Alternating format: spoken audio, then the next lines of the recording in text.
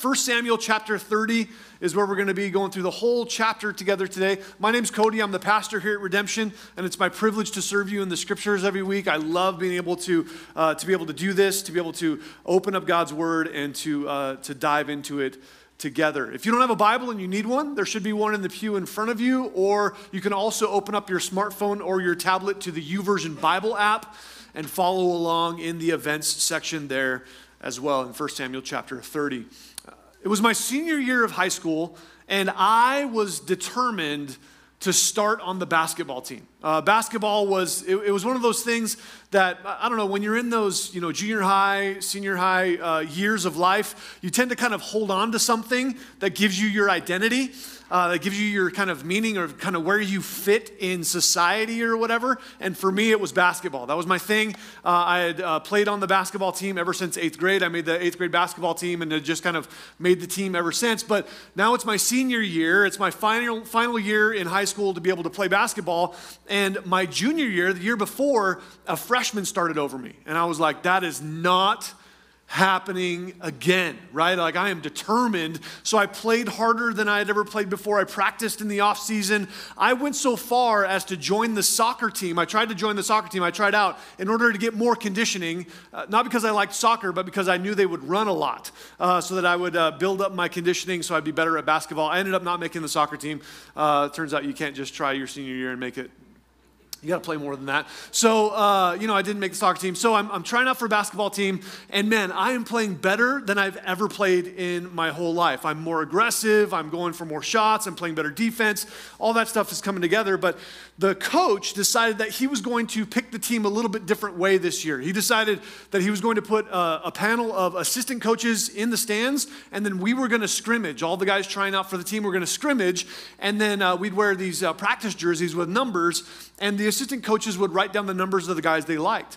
Well, at the end of that time, I had made 0 lists on 0 coaches, assistant coaches' lists of people who should make the team. And so the head coach calls me into his office and, just kind of reluctantly tells me the news that I've been cut from the team my senior year, which was like mind-blowing to me.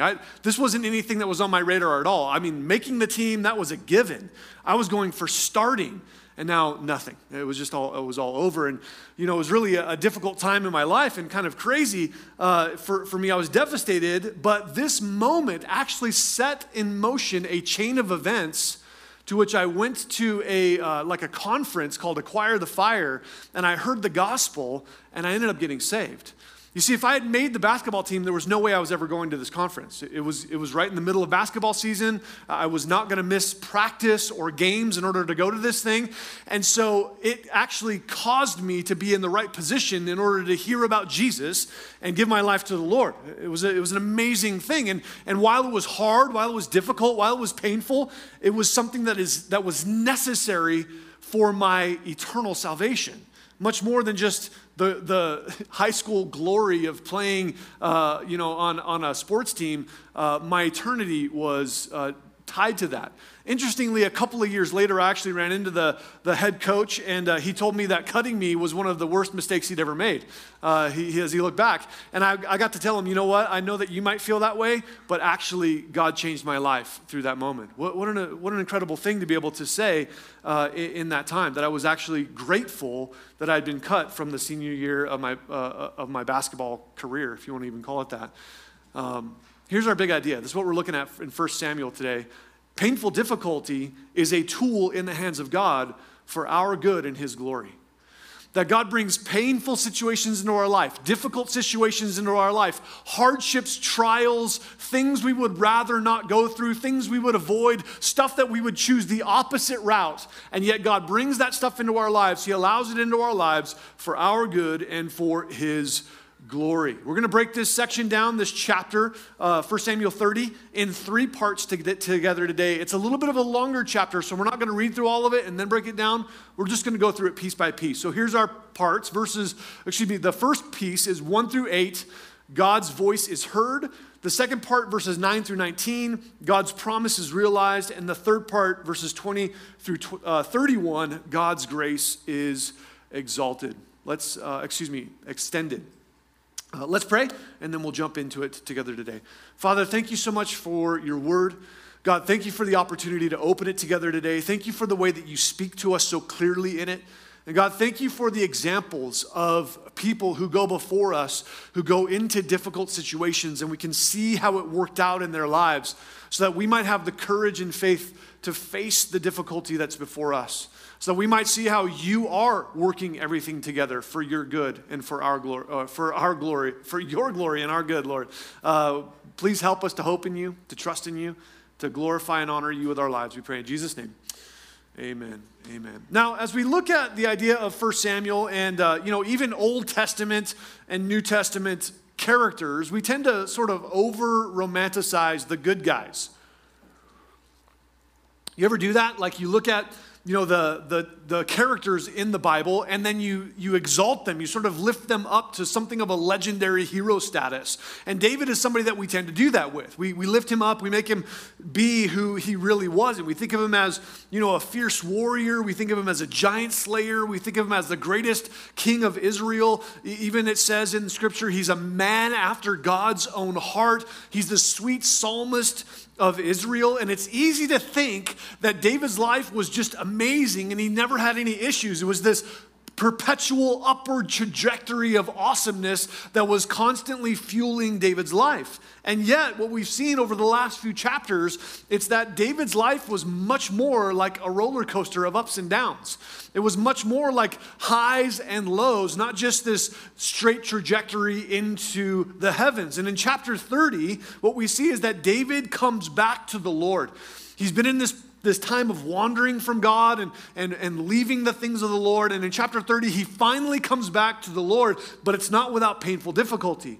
This moment of returning to the Lord is what separates David from Saul as being a man after God's heart.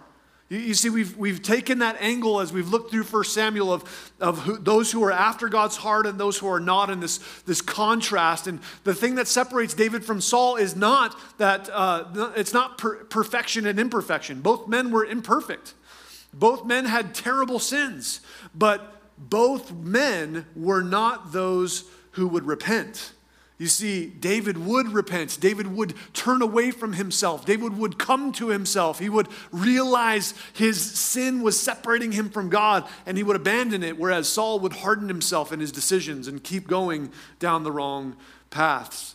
And so we see, as we look at 1 Samuel chapter 30 today, that David actually comes to the end of himself here. So let's look at this first piece, verses 1 through 8. God's voice is heard in 1 Samuel 30. 1 Samuel 30, verse 1 says this: Now it happened when David and his men came to Ziklag on the third day that the Amalekites had invaded the south and Ziklag, attacking Ziklag, and burned it with fire, and had taken captive the women and those who were there from small to great, and did not kill anyone, but carried them away and went their way. So when David and his men came to the city, and there it was, burned with fire, their wives, their sons, their daughters had been taken captive.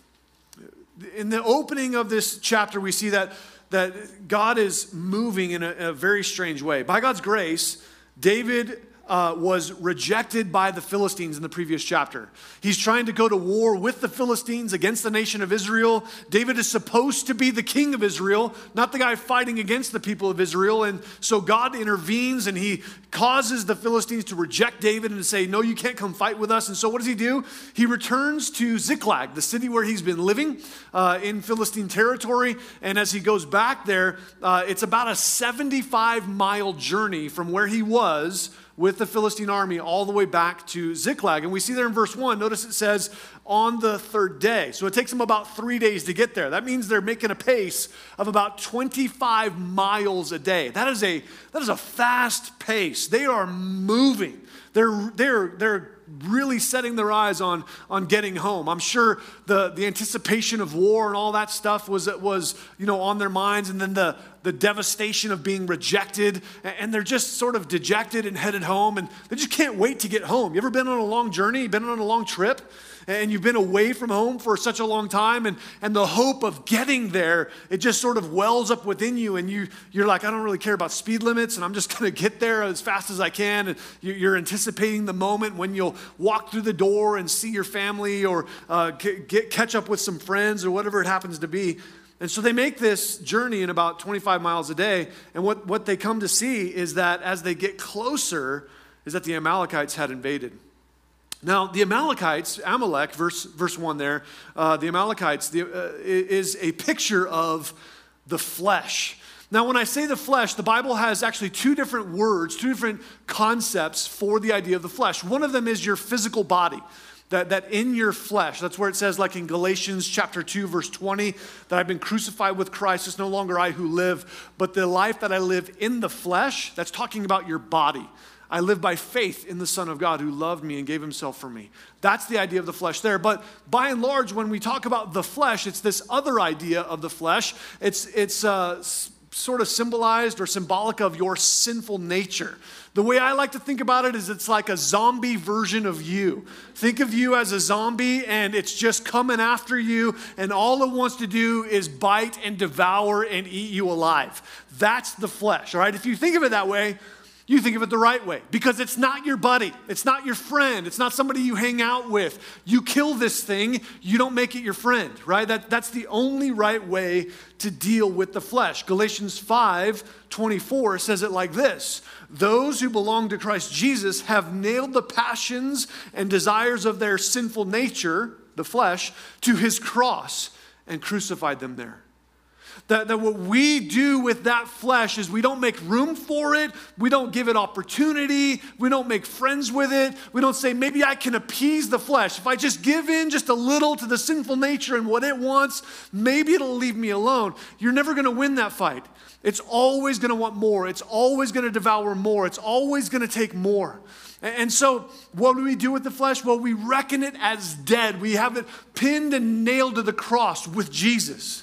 That when he was nailed to the cross, when he bled and died, the Bible says that he actually became sin on our behalf, that he took our flesh to the cross with him. And we need to leave it there and allow it to be dead.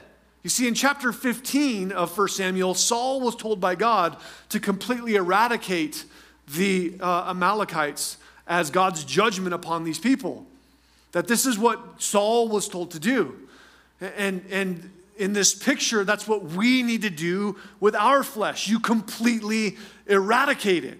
You don't leave room for it. You don't leave opportunity for it. You don't say, well, maybe I'll need this later on. No, you don't ever need anything that the flesh has access to, the flesh desires. No, you eradicate those things. And Saul, chapter 15, he didn't kill all of the Amalekites. We're told there in chapter 15 he left the king alive, who then Samuel hacked to pieces. He executed that guy.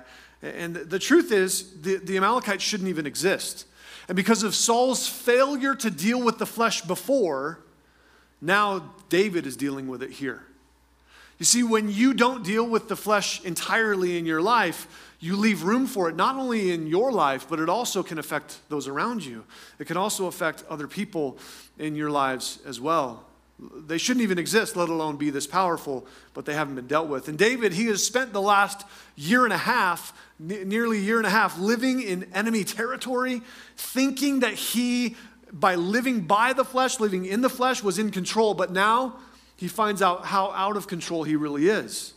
You see, as these men come closer to home, with the anticipation rising in their souls of seeing their family and the excitement of it, what do they see in the distance? But smoke billowing from the direction that their city is located in. And as they get closer, their hearts sink, becoming filled with anxiety and panic as they realize that this is just devastated. Everyone and everything is gone. They realize they have nothing, that everything has been taken away. Go to verse 4. It says this: Then David and the people who were with him lifted up their voices and wept until they had no more power to weep. And David's two wives, Ahinoam the Jezreelitess and Abigail the widow of Nabal the Carmelite, had been taken captive. As they stand among the ruins of their city, these battle-hardened warriors completely break, and they're uncontrollably weeping, not just having a little tear come out, but they are uncontrollably weeping, so much so that they cry so much that they have no more tears left to cry. They are broken. This is not what they were expecting. They are so destroyed and broken by this. They've been destroyed by it all. Verse 5 there, we're told about David's 2 wives again. Again, we've gone over this, but just because it says it here, I want to bring it up again. But just because the Bible says he had 2 wives doesn't mean that this is a prescription, right? Guys, this doesn't mean I got a verse, I'm going to go get a couple of wives. That's just a bad idea. It never went well in the Bible when someone had a couple of wives. I'm just going to tell you that's a bad idea, okay? I have a hard enough time keeping one wife satiated and satisfied, let alone having a couple of those. Just kidding. All right, so it's just not, it's something that's in the Bible that is a description of what was happening, not a prescription of what should happen, all right? And so this idea of 2 wives isn't something that is being condoned. It's just being stated in terms of the historicity of it all. But the weeping ceases, and instead grumbling rises. Look at verse 6. Now David was greatly distressed, for the people spoke of stoning him, because the soul of all the people was grieved, every man for his sons and his daughters. But David strengthened himself in the Lord his God. You see, the weeping ceases and the grumbling rises because they blame David. David, it's your fault. If we would have been here not out doing what we shouldn't have been doing, trying to fight the people of God, then maybe we would have been able to save our families. David, it's your fault. If we would have never left Israel to begin with, then we wouldn't be in this position. You're the leader. You're the one who's brought us here. It's your fault. And in a very real sense, they're right. They're right. Because leadership means taking responsibility. And David was making these decisions, and the decisions that David was making in pursuing his flesh didn't just affect him, it affected everybody around him. As long as he lived for his purpose, his self, his thing, he was in effect destroying the lives of the men around him. And so these guys, they get so overwhelmed with this that they want to execute him. They want to stone him with stones. They want to hit him with rocks until he dies. You see, in this moment, David has lost everything. He's lost everything. The Philistines, who he thought were his friends, have rejected him. His family has been taken. All of his possessions are gone. The city is destroyed, smoldering with fire, and now his men have all turned on him. He has lost everything. He is at the very bottom. There is nowhere else to go. He has hit rock bottom. And what happens? Somewhere in the middle of verse 6, David comes to his senses. David repents. He realizes he's been chasing his way. He's been living for his flesh. He's been living for his sinful desires. And instead of continuing on, he decides, I need to come back to the Lord. I need to abandon my way. I need to give up my sin. I need to give my life back to the Lord, my God. He breaks finally and comes to himself and repents and turns back to the Lord. Do you see it there? You see that everybody was grieved because they lost everything, but David strengthened himself in the Lord his God. This is the first mention we have of any wording or language like this in the past few chapters. It's just been a downward spiral for David over and over and over again, and finally he comes to himself. You see, a key component to David being a man after God's own heart is not perfection. It's his willingness to admit that he was wrong. It was that he was able to see, I've gone the wrong way. I've done the wrong thing. I've lived for my sin. I've lived for myself. I've taken life into my own hands, and I've created what's right in my own frame of mind, and I haven't chosen to say what's right is right by what God has to say. I've decided that I'm going to live by my own rules in my own way, and when he's done this, he's perpetually dived deeper into sinfulness. But then he finally comes to himself. And this is what makes David a man after God's own heart. His willingness to admit that he was wrong. And so what does he do? He strengthens himself in the Lord. You see, his strength was not in a self-help pep talk. His strength wasn't in positive thinking. I'm just going to think positive, good thoughts and things will turn around. It's not, he wasn't believing the best. Things will just work themselves out. It's not holding on to hope. It wasn't in his physical strength or his clever strategies. His hope was firmly placed in the Lord, because a faith that is rightly placed is only placed in Jesus. That's where faith belongs, is in the hands of Jesus. That it's not my ability to get myself out of the situation. It's not my ability to think myself into this new place. It's not just that, well, things are just going to get better. I'm just going to believe for the sake of belief or hope for the sake of hope. No, it's faith in the Lord. And so he strengthened himself, but he strengthened himself in the Lord. David Guzik says this: some people think, well, I can't have any strength in the Lord because I'm kind of on probation from God. I've come back to him, but he puts me in the doghouse for a couple of months or a couple of years. And after I'm off probation, then God will start blessing me. Can I tell you, friends, there is no probation with God. Your sins have been dealt with at the cross by Jesus Christ, period. There is no probation. You see, as soon as you come to yourself and you realize and you come to the understanding that I've been wandering from the things of God, and now I'm going to repent, I'm going to abandon my way and ask God for his forgiveness, immediately he brings you back into fellowship with him. There's not like this group of people who are close to God and then everybody else who's like out there and they're just not really holy enough or righteous enough in order to get close to the Lord. No, the ground at the foot of the cross is level. It doesn't ascend. It's not like you just get closer and closer and you're going up this hill and there's some who are higher than you. No, we all have equal access to Jesus. He brings us into his presence equally, and we can hope in him and trust in him for it. And God wants to not just bring you close, but he also wants to use your life for something that has eternal significance, eternal purpose, if you would just trust him for it. And how did David strengthen himself? Well, we're not really told exactly what he did, but here's what I know he did.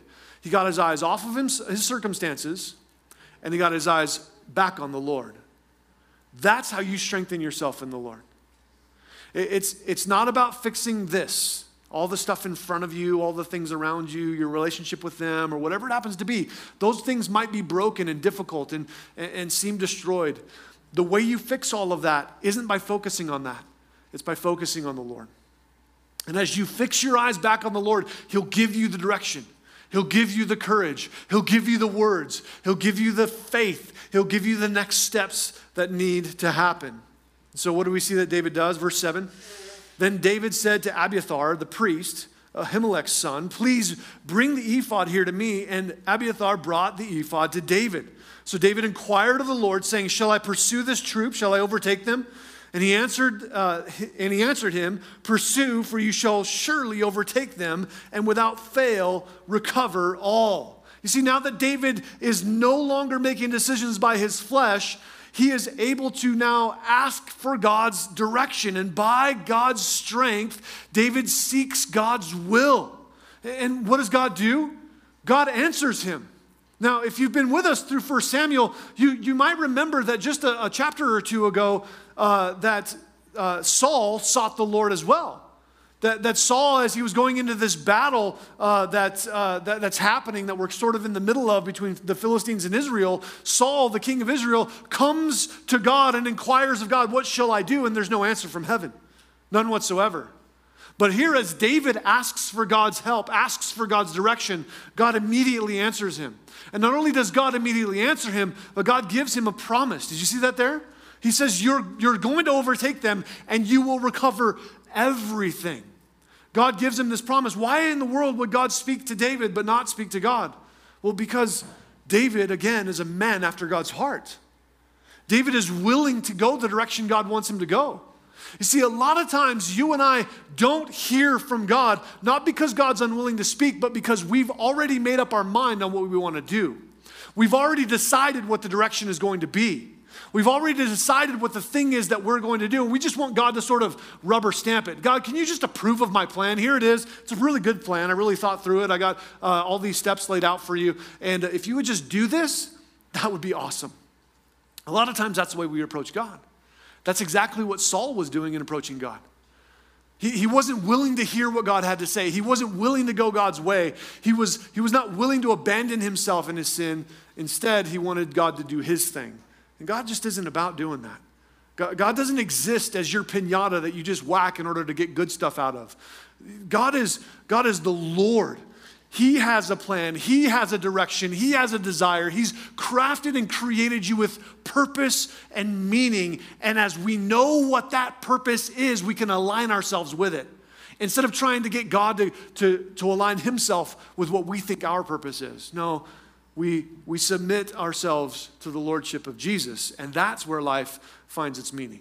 And so he's given a promise that he will recover everything. All right, secondly, not only is God's voice heard, but God's promise is realized in verses 9 through 19. Look at verse 9. It says this, so David went, he and the 600 men who were with him, and came to the brook Besor, and there stayed, where those stayed who were left behind. But David pursued, he and 400 men, for 200 stayed behind, who were so weary they could not cross the brook Besor. Then they found an Egyptian in the field and brought him to David and gave him bread, and he ate, and they let him drink water. And they gave him a piece of a cake of figs and 2 clusters of raisins. So when he had eaten, his strength came back to him, for he had eaten no bread nor drunk water for 3 days and 3 nights. Notice the way that verse 9 starts. It's just this very simple thing that it says. So David went. Such a simple statement, and yet such a powerful statement. Right? It's one thing for God to speak, and it's another thing for David to act. It's one thing for God to reveal his will. It's one thing for God to speak to you, to me, to say, this is the direction I want you to go. And it's quite another thing for us to actually trust God and move the direction he tells us to go in. To actually step out in faith. You see, David, he acts, and he doesn't just act, but he acts immediately. As David is strengthened in the Lord, he inquires of the Lord, and now here, as he takes action, he's showing that he believes in the Lord. His faith is in the Lord. He's moving forward in the way that God has called him. And then notice what happens here. I don't know if you caught this. It's really easy to read over. It says, so David went, he and the 600 men who were with him. Do you remember what happened just a couple of verses ago? They were ready to kill this guy. They were literally contemplating, where do we trap him so we can stone him to death? And now, just a couple of verses later, they're willing to follow David back into the battle. You see, as David has pursued the Lord and has sought God and has prayed and cried out to God, God has revealed his will to David, and David is now conveying this to all of his men, and his faith has turned the mob back into his men. What an amazing thing. What an amazing thing that his faith could be so easily imparted to the rest who were around him. That sometimes when people are despairing, sometimes when life is weighing down on them so heavily, what people need is they need to borrow your faith. Their faith is waning. Their faith is failing. All they see is the problems and the difficulty and the issues and the loss, and they can't see what God could be doing through all of this. And as you live in faith and you say, you know what? God has promised that we are able to do this. We're going to move forward. We're going to see victory here. And as you're able to live in that faith, you can lend that to others who will then be able to follow along in that faith as well. So, what do? Well, they're at the end of a third long day of travel. Remember, they traveled about 25 miles earlier this day. I'm sure they're wiped out. They're exhausted. That's a lot of traveling. It's just not 25 miles, but it's 25 miles after a previous 50. These guys are wiped out. They're exhausted. And so what happens? Well, 200 of the men are too exhausted to continue. There in verse 10. And so what happens is they just stay at this brook. And what we'll find out later in verse 21, you can maybe make this connection if you'd like to, is that in verse 21 we read that David actually caused the men to stay there. It's like he saw their weariness and he said, you know what, guys, you stay here. We're going to lighten our load. You stay with our stuff. We're just going to take some weapons and we're going to go on ahead, all right? You guys stay here with the stuff and we'll come back and we will get you. You see, this moment of these 200 guys saying, we're too tired to move on. We can't even cross this brook, this body of water. It's too much for us. This could have frustrated and angered David. He could have treated them harshly. What are you, some sort of pansy? You don't want to go rescue your wife and your kids? What's wrong with you, bro? Get up, let's move. It's probably what I would have said. Usually, I don't know, maybe I shouldn't say this. Sometimes the Holy Spirit, stops you from saying things, but usually it's not a nice thing that's said in order to get somebody moving. Let's get up, let's get going, let's make this happen. And David doesn't do that. He doesn't treat them harshly. Or maybe this moment could have discouraged David and the other 400. We're already outmanned, we're already outmatched. Now we're down 200. We're down a third of our entire military. What in the world is going on here? That could have stopped them from going on, but it didn't. They continued. Verse 11. They continue on. They found this Egyptian in the field. See that there? They continue on to where they're going, and they're not sure exactly where they're going. I mean, they're kind of headed in this general direction, and maybe they have some tracking skills or whatever, but they're trusting that God is going to direct their path as they go. And so they move forward in faith, and they happen to come across one guy out in the middle of the wilderness. Some random guy, and there he is, out in the wilderness, and instead of just dismissing him, hey bro, we're busy, we got some stuff to do, they stop and they feed him and they give him some water. And it's not just that they feed him. It's not like David assigns this to some other guy to do, but they bring him to David. That David stops all this pursuit and he ministers to this one guy. He takes the time to invest in this one guy, even though he's busy, even though he's got something to do, even though he's got somewhere to go, and he feels the pressure of needing to get this thing done. David cares for his needs. Verse 13, then David said to him, to whom do you belong, and where are you from? And he said, I am a young man from Egypt, a servant of an Amalekite. My master left me behind because 3 days ago I fell sick. We made an invasion of the southern area of the Kerethites in the territory which belongs to Judah and of the southern area of Caleb. And we burned Ziklag with fire. And David said to him, can you take me down to this troop? So he said, swear to me by God that you will neither kill me nor deliver me into the hands of my master, and I will take you down to this troop. See, David doesn't just order one of his men to get the Egyptians some food. He spends time with the guy. And he asks about his story. Who are you? Where are you from? What's going on in your life? What's happened? And as they're in the pursuit of their family and their possessions, they stop to take care of a random stranger. Think about this for a minute. God's heart has returned to David. Do you remember what David was doing back in chapter 28 or chapter 27?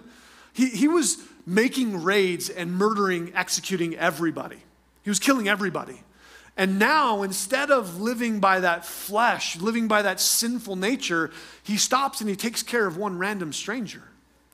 A guy he would never have given any time to before, now he's giving time to. You see, David the heart of God has returned to him. He shows kindness to the 200 men that are too tired to continue, and to the Egyptian slave who is sick and abandoned.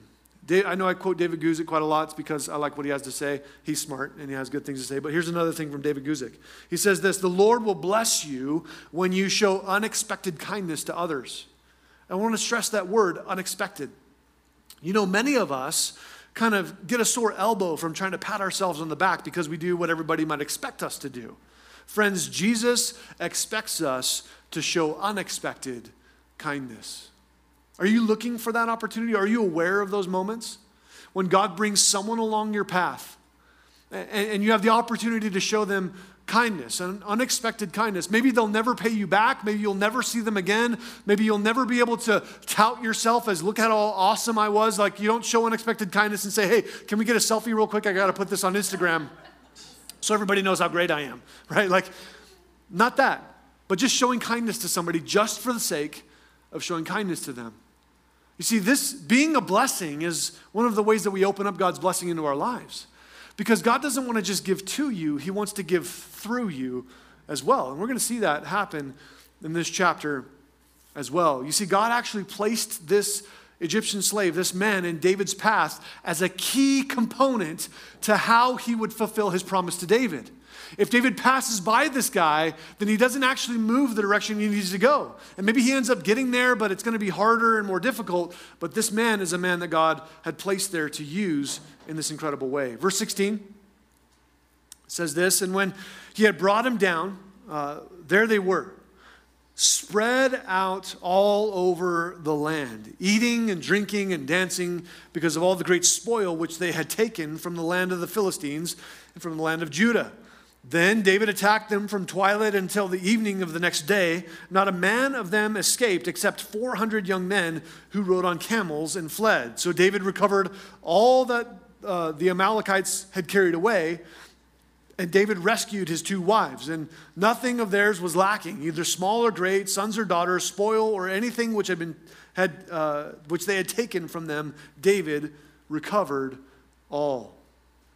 This incredible coincidence that David ran into this guy, and that this guy knew enough about the Amalekites and was in on enough of the plans that he knew exactly where to lead them. They were 3 days journey ahead, and he knew exactly how to get them there. And what an incredible coincidence. Now, I say that word coincidence because one of the things that we have to understand and know is that in a biblical worldview, a Christian worldview, if you believe the Bible, then you cannot believe in coincidence. Those things don't go together.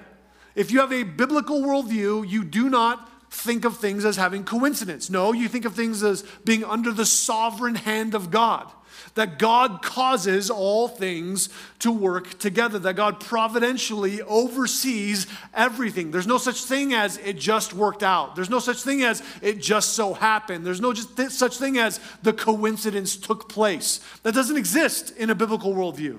That doesn't exist in a Christian mind. Romans 8:28 says it like this, and we know that God causes everything to work together for the good of those who love God and are called according to his purpose for them.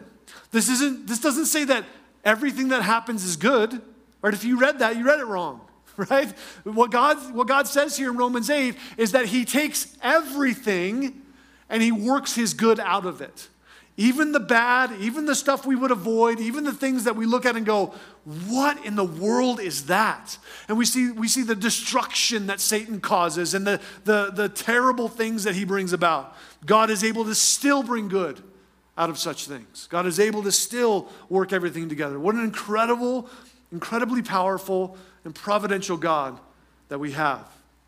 So as David follows this Egyptian slave, they peek over a hill, over a ridge, and they see that the land seems to be filled with Amalekites covering the land. Obviously, Saul didn't do a good job in chapter 15, right? Remember, his job was to kill all the Amalekites, and he said he did. I got them all, except for this one, this king. Well, obviously, Saul, you didn't do a very thorough job, because just a few years later, there are thousands of these guys covering the land. And so what does David do? He attacks them, verse 17.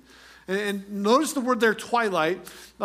This word twilight, it's a Hebrew word that could mean twilight the way you think of it as evening, but it probably means dawn. It could mean dawn as well, like, in the morning, because they're the same sort of thing. When the sun is rising and when the sun is setting, it's that time when it's hard to see and things are kind of filled with shadows. Things have sort of gray tones to them. It's the same time of day, whether it's night or day, and so it could mean the dawn as well, and it probably does mean that these men have been traveling. They've traveled 50 miles the couple days before. They've traveled 25 miles this day. Now they've traveled at least 16 to 20 more miles. Like, they're exhausted. And so David says, let's go to sleep. We'll wake up early in the morning and we'll attack. And as they attack, these Amalekites, they've been drinking and dancing. They're going to be hungover, and they're not going to be in fighting spirits in the morning. And so it's a great time to do such a thing. It's sort of a minute detail, but something that maybe interests you. So they get a good night's sleep and they attack from morning. They fight all day long until the evening. And they killed all of them except, notice there are 400 young men who fled on camels. So there's this overemphasis of all of them except 400, which is the same size military that David has, and they all fled on camels. Interesting. And every single person and every single thing was found intact. You see, God fulfilled his promise. But notice how God fulfilled his promise.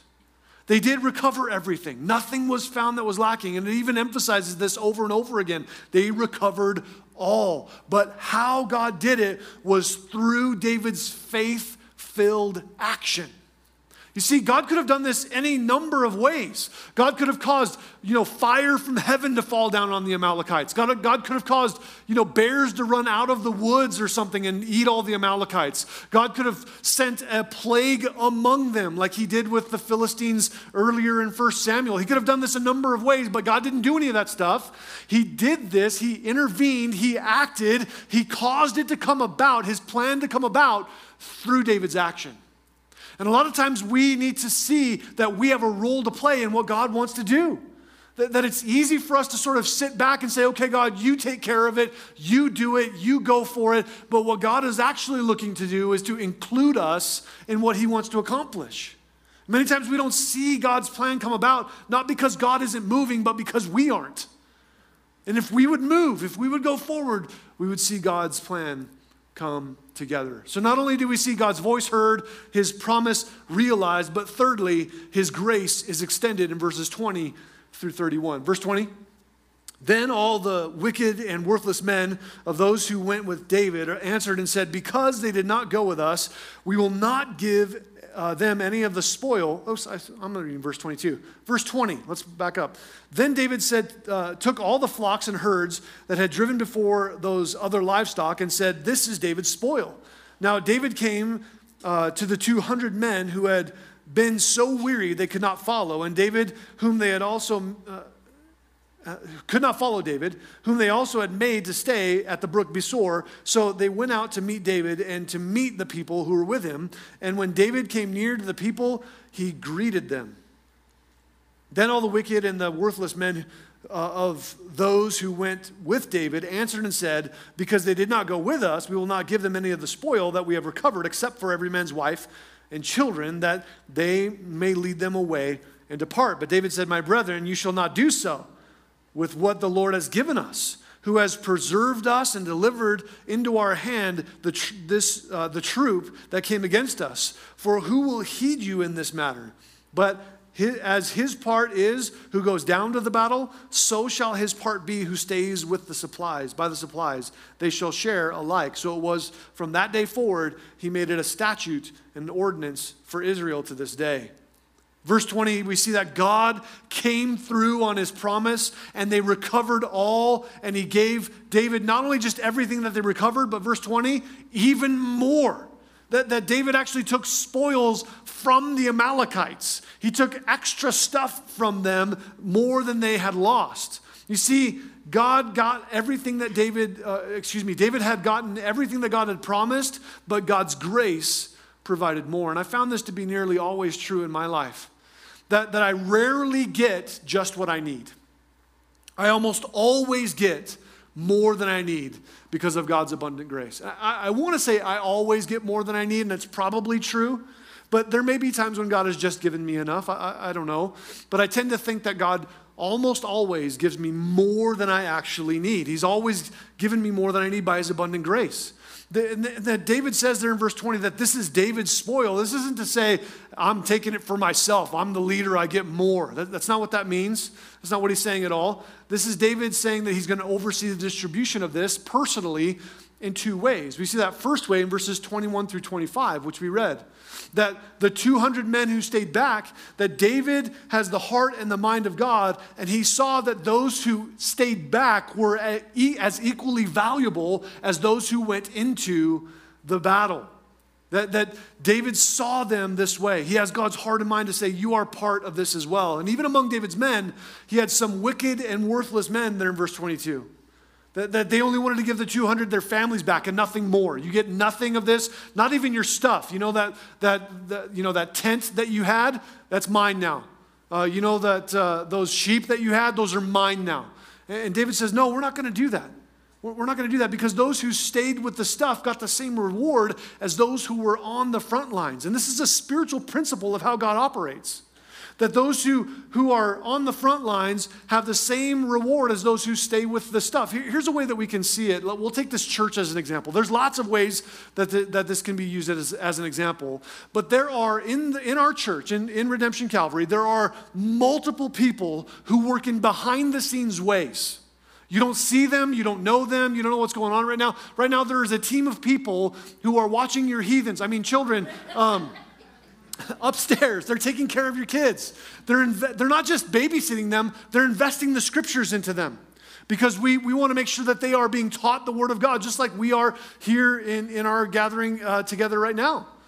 But there's a lot of unseen things that take place and a lot of unseen service that takes place. And if there is any reward that God may give to me for what I do here at the church, you have to know that everybody else participating receives that same reward as well. It's not just something I get, it's something that we all share together.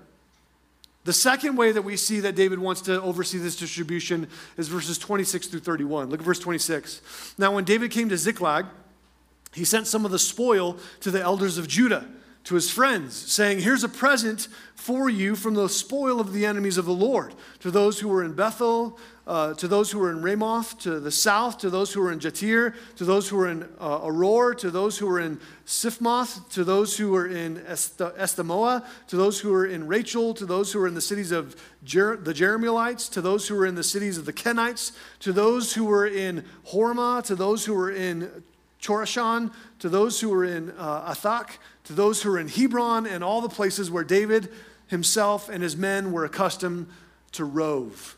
You see, this second way that David oversees the distribution of these spoils is he sends it to the elders of Judah. Now, why does this even matter? Because over the 10 to 20 years that David is on the run, hiding from Saul, these are the cities that helped him.